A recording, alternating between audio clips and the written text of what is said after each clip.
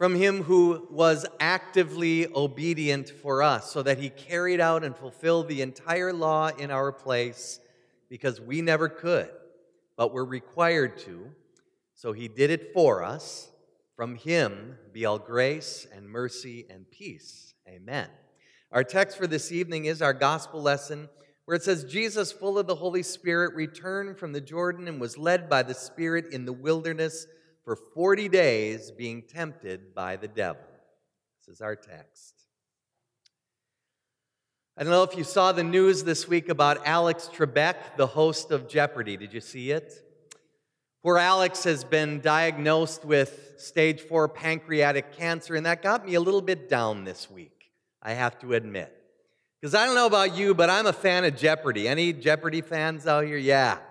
It's a great show. I love it for all different kinds of reasons, one of which is the way Alex runs the show. But I also love trivia, and I like the format, too. You know how you have to have the answer and then respond with a question. So tonight I thought it might be good for us to lead off with a couple of Jeopardy-type answers and questions, if you will. Let's see how you do. First, the answer is 3. The question, how many people in Scripture receive special temptation attention from Satan himself? Or how about this one? The next answer, Eve, Job, and Jesus. And the question is, who are the 3 people that received that special temptation attention from Jesus? Eve and Job and Jesus they are. Of course, you remember that Eve didn't last very long. It took really only one relatively simple temptation for the devil to deceive her, and she ate the fruit of the tree, and Adam was with her, and he fared much worse because Satan himself didn't even have to address Adam personally. He ate too. Eve seemed more than willing to help, didn't she? Job did a little bit better. God even pointed him out to Satan. Job was in jeopardy, if you will, but in the end, Job failed too, and Job succumbed to temptation. And then there was the third one who received this special temptation attention from the devil, and that was Jesus himself. And this situation is far, far different. Jesus is a new Eve. He is a perfect Job. He's the only one to ever face the great tempter and come out absolutely, completely, 100% victoriously, overcoming every single temptation of the devil. Of the millions of people, billions of people who have walked the face of the earth, Jesus is the only one who faced the devil head on and died to tell about it. Scripture is very clear that all temptations come originally from Satan. Jesus says that Satan is the father of lies, and it's also fact that he lies to us, and he deceives us all the time. When we're put into the jeopardy of temptation, we don't handle it very well, do we?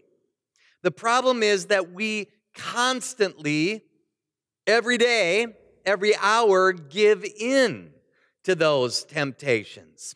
Satan doesn't even need to appear right in front of us like he did to Eve.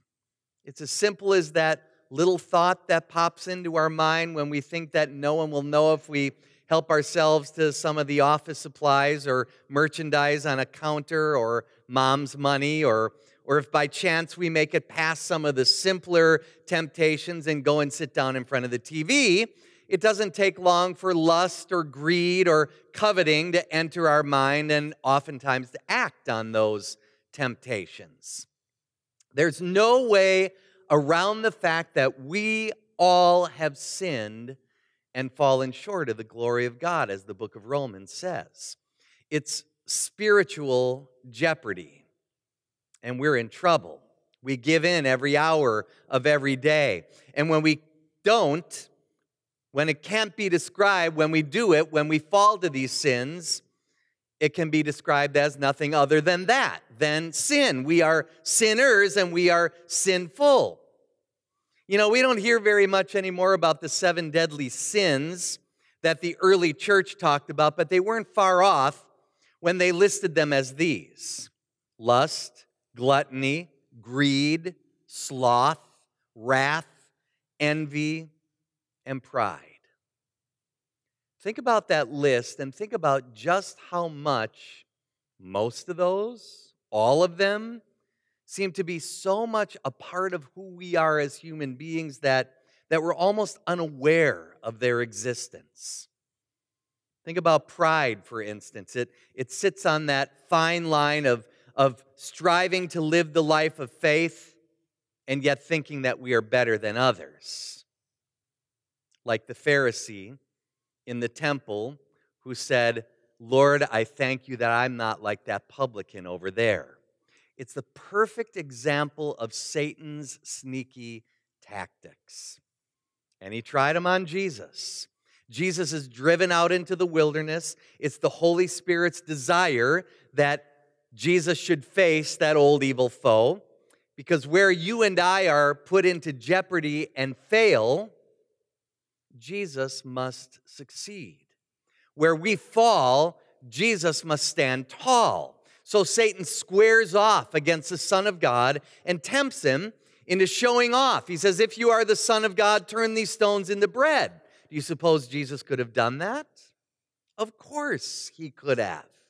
Jesus could have proven himself to the devil, while at the same time he could have provided for himself exactly what it was that he had needed at that moment after fasting for 40 days. But Jesus uses God's word to explain why he won't. He says, "It is written that man will not live by bread alone." And then Jesus goes on to beat the devil at every one of his little games. He holds steadfast. He stands firm. He doesn't once give in to the one who wants him to take hold of power or fame or attention. Now, if the problem is that you and I give into the jeopardy of temptation too easily, we might be tempted to think that we have already found our answer in Jesus. He shows us what to do when we face temptation. He models how we can aim ourselves. All we have to do is put on the full armor of God, and Jesus shows us how to do it, and God tells us to do it. So all that's left is for us to follow Jesus' example and defend ourselves against the devil, right? But it's not as easy as that. If Jesus is just an example for us of how to overcome temptation, then he isn't yet our Savior, is he? He's just an example. Did Jesus step into the desert just to teach you how to handle temptation? Did he face the devil just so you will be able to face the devil with confidence? Is this account of Jesus out there in the wilderness simply God's way of pumping you up so that you're going to do better next time? Well, that might be part of it, but it's not yet the full story. Thankfully, that's not the way God works. Jesus is certainly an example, but he is so much more than just an object lesson to us. He does model for us how we are to stand firm against the devil, using God's word as the weapon. But more than that, he faces the devil for us. So if you leave here tonight simply thinking that you can avoid temptation better in the future, then the Lord's work isn't finished with you yet. The armor of God is yours, and the Lord certainly wants you to use it, but remember what that armor is: the breastplate of righteousness, the shield of faith, the helmet of salvation. If you think about those three things, righteousness and faith and salvation, all three of them are God's gospel gifts to you. You cannot earn them or deserve them. God puts them on you, gives them to you, so that you can ward off the assaults of the devil, not by your own power and strength, but by the power that is given to you by our gracious God. All these are gospel gifts. God gives them to you because Jesus bought them. He paid for them. You are made righteous by Christ. You are given faith by the Holy Spirit. The Lord himself provided your salvation by sending his one and only Son for you. So I want to ask you a question tonight, and I don't want you to think about it too long. What did Jesus do for you? Now, don't think about it too long. Any child at children's time could give me the answer. What did Jesus do for you? For us, he died on the cross. He rose again from the dead. The cross and the empty tomb are certainly critical. But today we want you to see too that Jesus not only died for you and rose again for you, but he also lived for you. And here's what that means. In the church, we talk about two different kinds of obedience that Jesus lived out in his life: active obedience and passive obedience. So Jesus was passively obedient when he was allowing the soldiers to beat him before he was crucified, when people were mocking him, when Pilate was questioning him and he didn't answer. He did not act to save himself when people taunted him and called him to come down from the cross. All those things he passively allowed to happen because they're part of the way that he bought and paid for the helmet of salvation that he has placed upon your head in your baptism. But Jesus was not only passively obedient, he was also actively obedient. He was active when Satan tempted him to bypass the cross and go straight for instant glory. He actively resisted the temptation to draw a crowd by jumping off the temple and saving himself. And before that, he kept every law perfectly. He crossed every T and dotted every I for you. Jesus left nothing undone of all of God's law.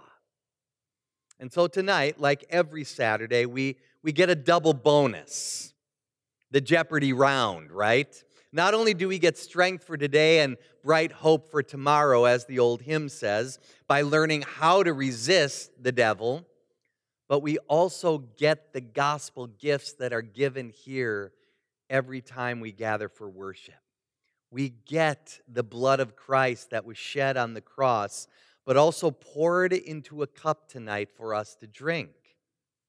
We get to drink the blood of Jesus for the forgiveness of our sins. We receive into our mouths the body of the one who kept his Father's law perfectly so that he could be the perfect sacrifice.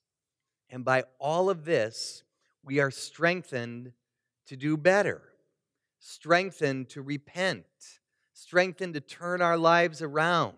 And more than that, we are saved from all the times we don't, or can't, or won't. We are empowered by the gospel itself to live out a life of faith. But even more importantly, we return to the living waters that began flowing at the font when we were baptized for the forgiveness of our sins. Every morning we wake up knowing that we are God's baptized children. So drink up, fellow tempted. This is where we get eternal nourishment right here in this place.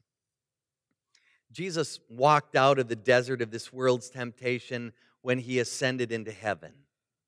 As of yet, you and I are still walking around, wandering around the wilderness of this world, but until Jesus' return, we will look to him as more than an example of how to do well, of how to resist the devil's temptations.